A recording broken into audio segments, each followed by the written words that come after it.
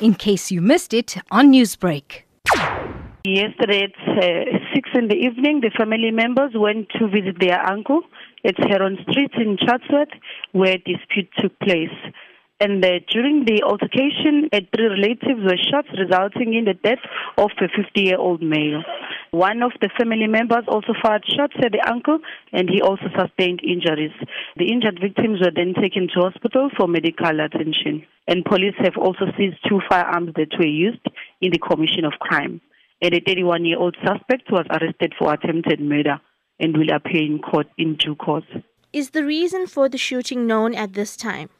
At this stage, it appears that the shooting took place during the altercation between the family members.